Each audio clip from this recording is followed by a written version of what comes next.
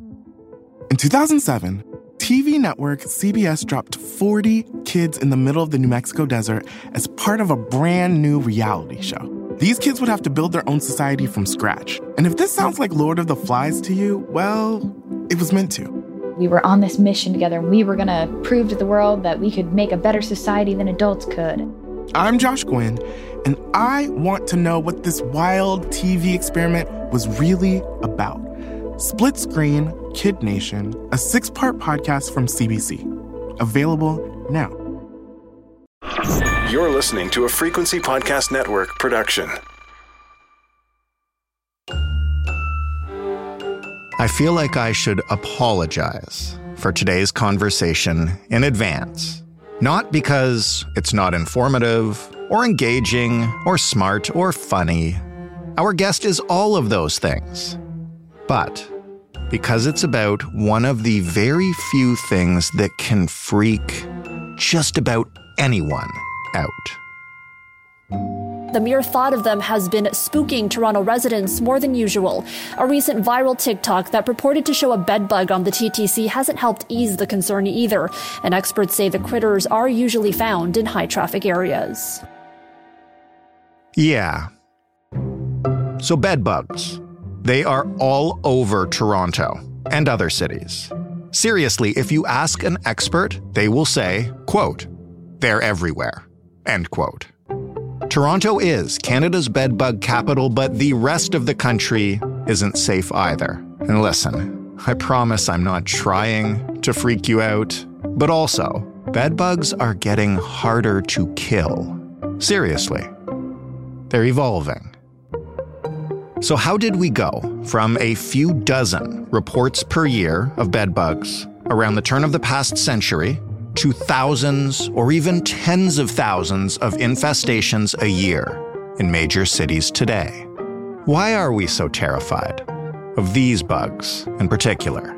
And what do you need to know about these creatures that we've been at war with for thousands of years, even if you really don't want to know it?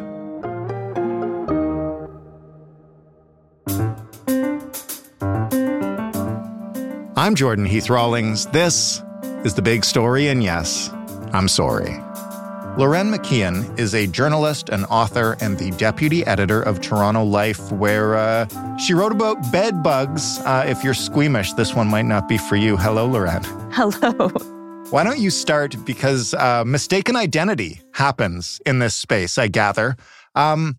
How should people recognize a bed bug if they think they've seen one in their house or famously while they're sitting on the TTC or something? Yes, and you're right. Mistaken identity does happen a lot because I think, we're so freaked out about bugs in general that any bug sometimes can give us the ick and can have us, going into a panic. Bed bugs, I think, they're noticeable by their resemblance to an apple seed. So a fully grown bed bug looks a little bit like an apple seed with legs. They are excellent at hiding, though. If you don't see a bed bug, the other telltale sign to look for in your home is to just get really gross right off the bat. This whole thing's going to be a little gross, so we might as well get right into it. It's just going to be gross. That's right. They eat blood and then they defecate the blood. So it looks like little markings, black dots of dried blood. And that's often what people will see before they see the bug, because the bug hides. It does not come out. When you see it in your home, that means you actually have a really bad infestation. Oh, good. So you're likely to see the signs of it first before you actually see the bug itself. You mentioned people see any bug, these bugs or others, and immediately can kind of panic and lose it. Do you remember the first time that you saw a bed bug in your apartment? What was that like? Yeah, I wish I could forget seeing it. I bet. But not only can I see it, I can still, feel it when we talk about it. I had just moved into a new place. And, I was so excited. It was gorgeous. It was beautiful. It had lots of sunlight. It had recently sort of been redone. So like a new kitchen, new bathroom, that sort of stuff. And my lease had overlapped. So I had a really bad basement apartment before that I just wanted to get out of. So while I was packing it, I got an air mattress and I brought my computer and my plants and my cat into the new place. It was totally empty.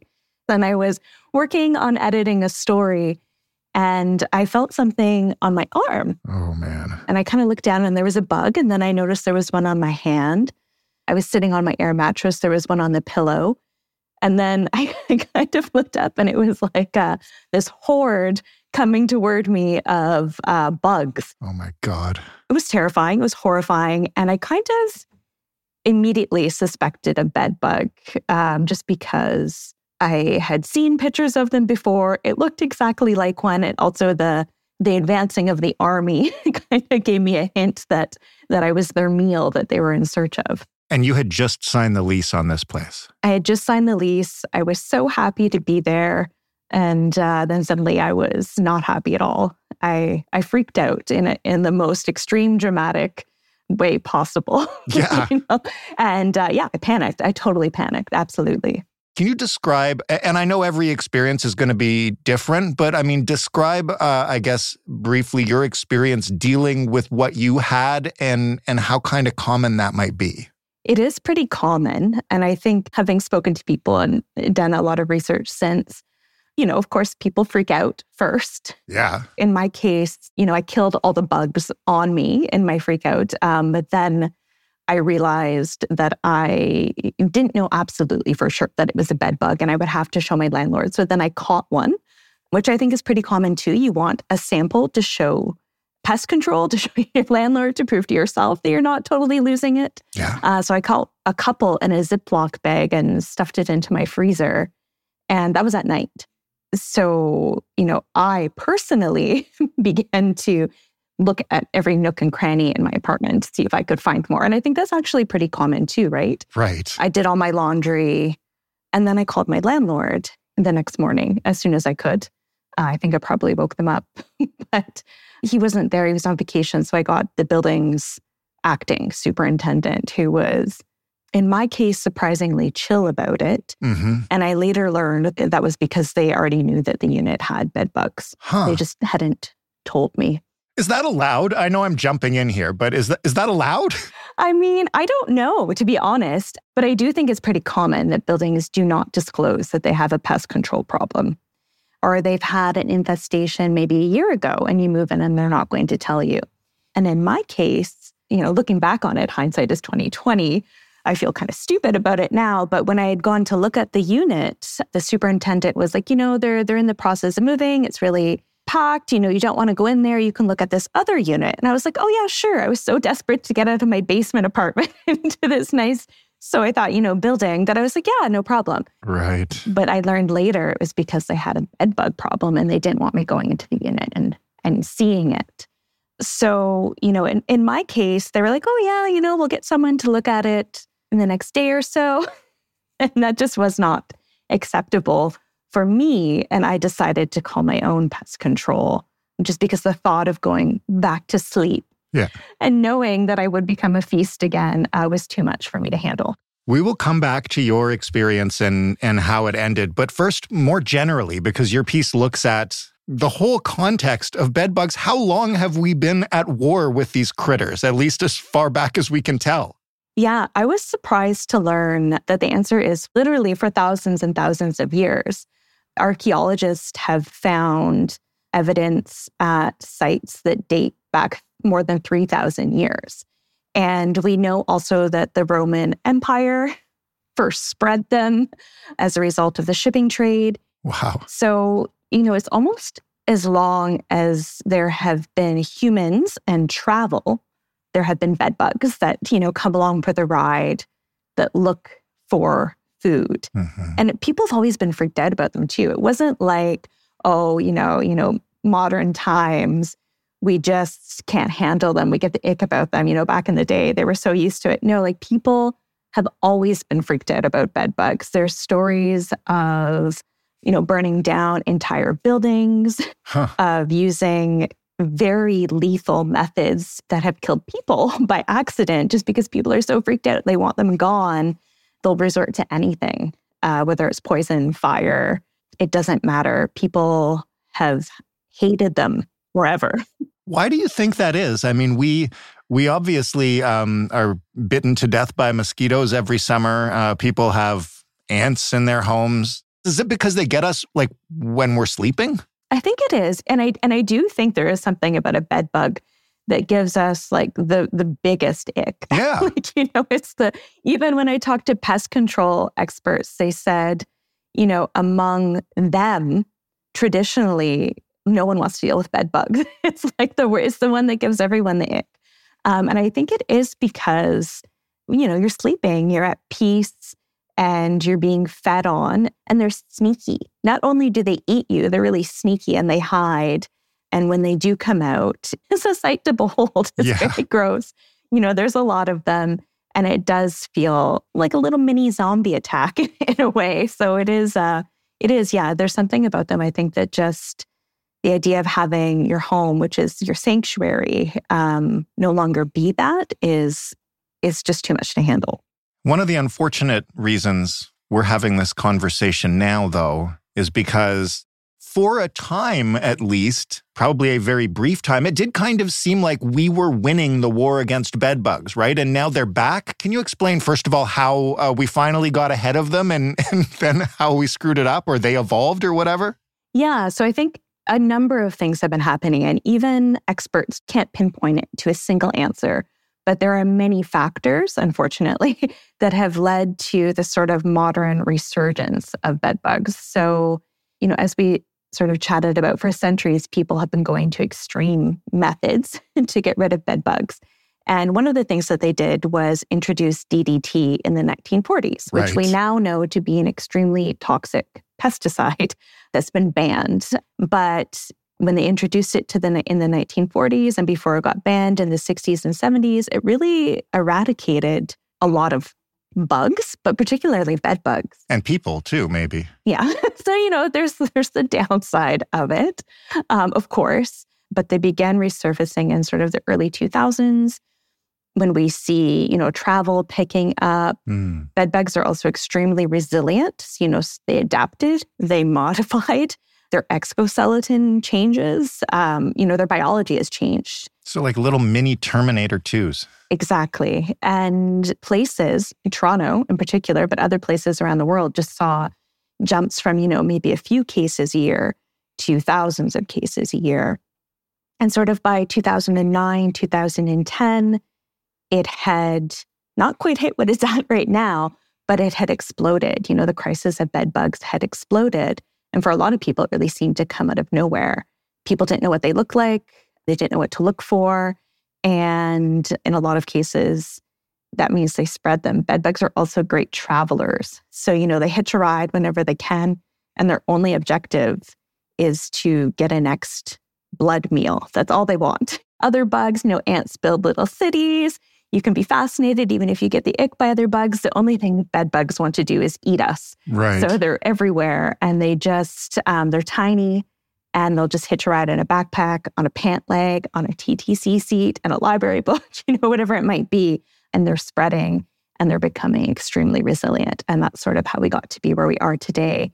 And even pesticides now, they're sort of evolving to be able to withstand those as well. So fun. Very fun. Yeah, very fun. But it is really interesting. And we are going to talk about how we're trying to stay ahead of them and they're trying to stay ahead of us and all of that. But first, sorry to everybody listening to this in the greater Toronto area, but apparently Toronto is Canada's bedbug capital. How do we know that? And how are other cities in Canada doing? Is this unique to us? Are we just slightly ahead of the pack? Yeah, it's a bit of an unfair characterization. I mean, it's true, but it's a bit unfair, because part of the reason why we're the bed buggiest city is just because we're the biggest and we experience the most travel and we have a housing crisis. One of the companies that I spoke to, Orkin Canada, who's the biggest pest control company in Canada, they keep track of all of their cases, and Toronto, far and above, has the most cases, even adjusting for population. So we just have a lot of cases. Right. But the reason for that, is people travel a lot here. We're big. And also, housing does really contribute to it, because a lot of people that are facing the crisis most head on are the people that are, in vulnerable places where maybe their landlords are not taking care of an infestation. They're not properly addressing it. And it just spreads and spreads and spreads. In 2007, TV network CBS dropped 40 kids in the middle of the New Mexico desert as part of a brand new reality show. These kids would have to build their own society from scratch. And if this sounds like Lord of the Flies to you, well, it was meant to. We were on this mission together, and we were going to prove to the world that we could make a better society than adults could. I'm Josh Gwynn, and I want to know what this wild TV experiment was really about. Split Screen, Kid Nation, a 6-part podcast from CBC. Available now.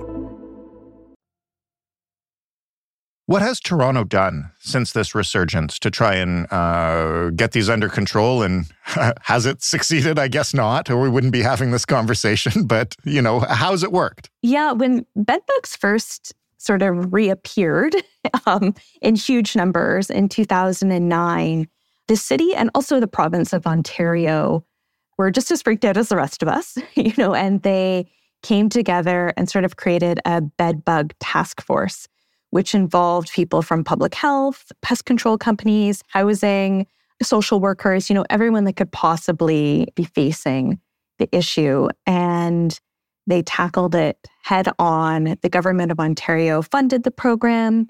And, they increased prevention efforts, awareness efforts, funding to public housing to combat the problem.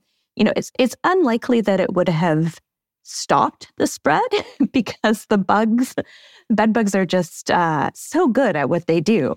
But it might have slowed it down. It might have kept it more manageable. Right. But it was expensive. And Ontario eventually stopped funding the program only a few years in. And, essentially the city threw up its hands and said you're on your own.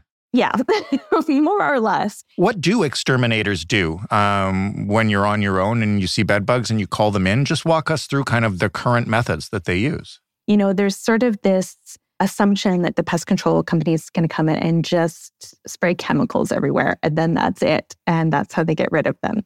And that's what I wanted. I was like, when I called, I was like, give me the chemicals. I don't care. Yeah, give me the DDT. Get rid of them. It doesn't matter. People are desperate. But bedbugs are becoming increasingly resilient to them. So it's not just that we don't want to spray chemicals everywhere. It's also that it doesn't work just to spray chemicals everywhere. So a lot of what they do is chemicals, yes, but also steam treatment, so heat treatment. So at a very high temperature, bedbugs will be killed at all stages of life. So egg, adult, nymph, all of it. Mm-hmm. And then also decluttering. They have nothing to do with the cleanliness of your home. They don't care about that. They just care about, eating you. But decluttering can help because it gives them fewer places to hide. Right. And sometimes you need more than one treatment because the first one might get not all the bed bugs, not all the eggs, and they're out and they reproduce very quickly. In my case, I say lucky with a laugh because I don't really think having bed bugs was lucky, but I was lucky in the sense that I hadn't moved in all my furniture. So it was very easy for the pest control company to figure out where they were hiding. Right. And that can be anywhere. I remember I was like horrified when they checked my bathroom pipes. I was just like, not in my sink. And they were like, anywhere. They will hide anywhere. So your baseboards, your bed, cracks in the wall, seams in your cupboards, your pipes. If you have pictures hanging, they could hang in the picture frames. Like they'll check anywhere and they'll steam treat that. And then in my case, they did sort of a chemical spray along the baseboards because we didn't know where they were coming from. And my building manager didn't want to alert the other units or let us check them. So this was to keep them from advancing into my unit anymore. So, once they hit the chemical spray, they would die. That came out of the baseboards and everything in search of me. But the protective coating spray worked and they didn't make it very far. So I was, sweeping up bed bugs every morning, monitoring my baseboards, jumping at every speck of lint. Sure. All of that. How much of that was complicated by the fact that you were in an apartment building, and how hard is it to get them out of a shared space like that where you need to go into multiple places? It's incredibly hard. And I think, most people cannot afford to pay for their own treatment if they're renting. It's expensive. It was about $1,000, and this was several years ago. I'm sure it's more expensive now. And I couldn't really afford it either, to be honest. I felt trapped. I had just signed my lease. I had nowhere else to go. Mm-hmm. And I was willing to go into a bit of debt to get rid of the bugs. But it's tricky because, when I spoke to my pest control, they were able to see that my place had been treated before. They saw residue, they saw the bugs. Right. They were able to tell that it had been treated. It just hadn't been treated. Maybe the building tried to treat it themselves. Maybe it was sort of a mom and pop shop situation. It wasn't well done, of course, because they were still there. Right. I argued for a long time with my building management and the building superintendent to post a notice to let the surrounding units know, because mm-hmm. best practice treatment, of course, is to also treat surrounding units above, below, and beside, because, they're smart, they're sneaky, they're going to keep going. You might carry them with you when you go to your laundry room, if your building has a laundry room, all that sort of stuff. They said absolutely not. And in my case, I wanted to try and recoup some of the money that I had spent. I wanted them to reimburse me. And, it was very heavily implied that if I started going around telling people that there were bed bugs in the building, that I was not going to get that money back. Right. I moved out of the building as soon as I could, but I was lucky they didn't come back into my unit. Do I think they were probably elsewhere in the building? Absolutely. It seems very unlikely that it was just the previous tenant in my unit that had them. And certainly, I spoke to many other people for the story where they sort of describe, if they have bad landlords, bad building management, it's like a wave in their building. They'll get it, and maybe they'll treat their unit, but they won't treat the surrounding ones. And then in a few months, they'll hear someone 3 floors above them has bed bugs now. And then maybe they'll treat that unit. And then they just move somewhere else. Right. And play whack-a-bug. Exactly. And it's unfortunately very common for that to happen for a number of reasons. One, the tenant might wait to tell anyone, or they might not want to let their neighbors know because there is so much stigma around it. They don't want to get blamed. They don't want to be ostracized in their building. Right. Maybe they don't know their rights and they're afraid the landlord is going to blame them and try and boot them out. And then, the landlords themselves, a lot of the times it's cost. It costs a lot of money to treat a whole building. Mm-hmm. And, maybe they're looking to cut costs, but in the end, it's just, they just never get rid of the bug. Lastly, let's talk about where the fight goes from here, because I know you also visited, I guess, what do we call it? A lab, a facility, a farm, where exterminators are trying to get on top of this as the bed bugs are evolving. So tell us about that arms race. What's it like? What are they doing there? Orkin Canada, as I said, is one of the biggest pest control companies in Canada. And, because of that, they're able to sort of be at the forefront of research as well. And, fortunately or unfortunately for them, I guess depending on how you look at it, a lot of people send them samples. Mm-hmm. So they have a bedbug farm, but also a wider lab where they test, to see maybe someone found something in their stew that they bought from a grocery store or something, which was the case when I actually went there that day. It turned out not to be a bug, but they thought it might have been a worm. So they were, testing to see what it was. But they also have sort of a bedbug colony. It's multi-purpose. So they use it to train their bedbug sniffing dogs, which is another way to detect big infestations, say in university dorms or office buildings or larger apartment buildings. But they also use them for education. So when you ask about, what's next, a huge part of it is actually teaching people what to look for, like what bed bugs actually look like, sort of the telltale signs that there's an infestation. So that's part of it. And then the other thing they do is test ways of killing the bug. So, new pesticides, anything new on the market, they test to find out sometimes before it goes on the market, how effective it is. There's a lot of bogus stuff on the market because people are so freaked out. They're willing to try anything. whether it's like an essential oil or, maybe an over-the-counter spray that actually isn't high enough concentration of chemicals. Right. And then they test new products as well. And one of the new products that they're testing is called Apprehend. It's a biopesticide that's composed of like fungal spores. And it basically colonizes the insides of the bed bug and then kills it. Huh. So, stuff like that gives me hope that, we are developing maybe just as fast as the bed bugs or, we're keeping up.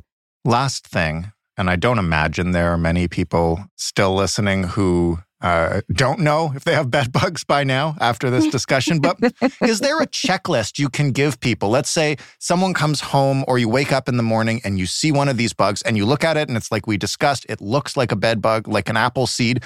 What do you do then? I was going to say, freak out. No. Run! Run.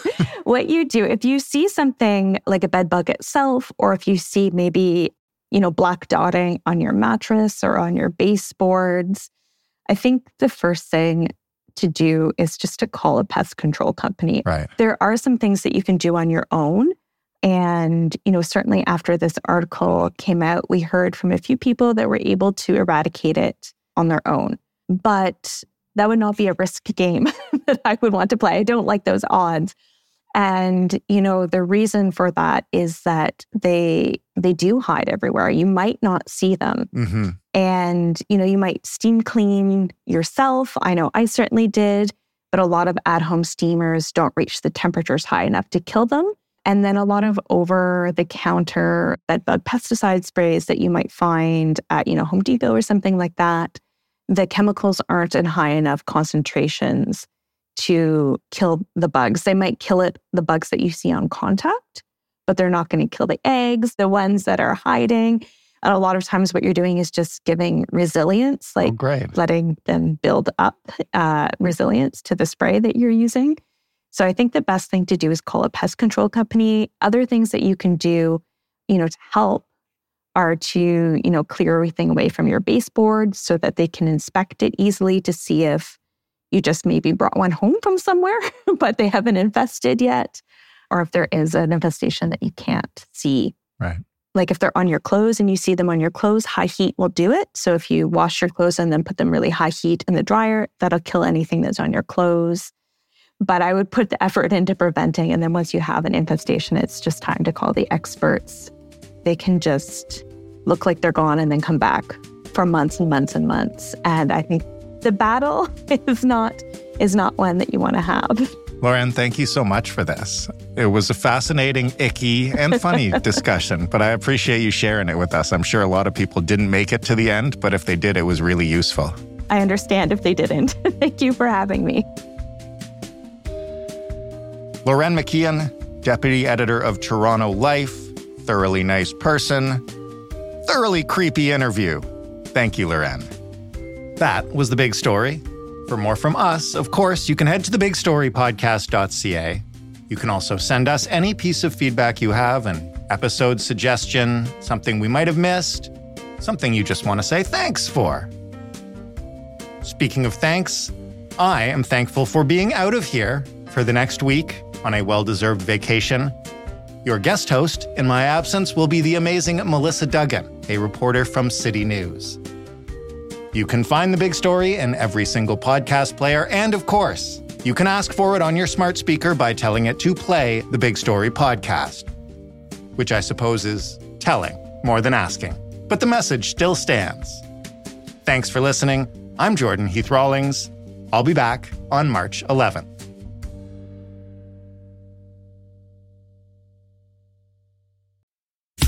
My name is John Cullen, and I want to tell you a story.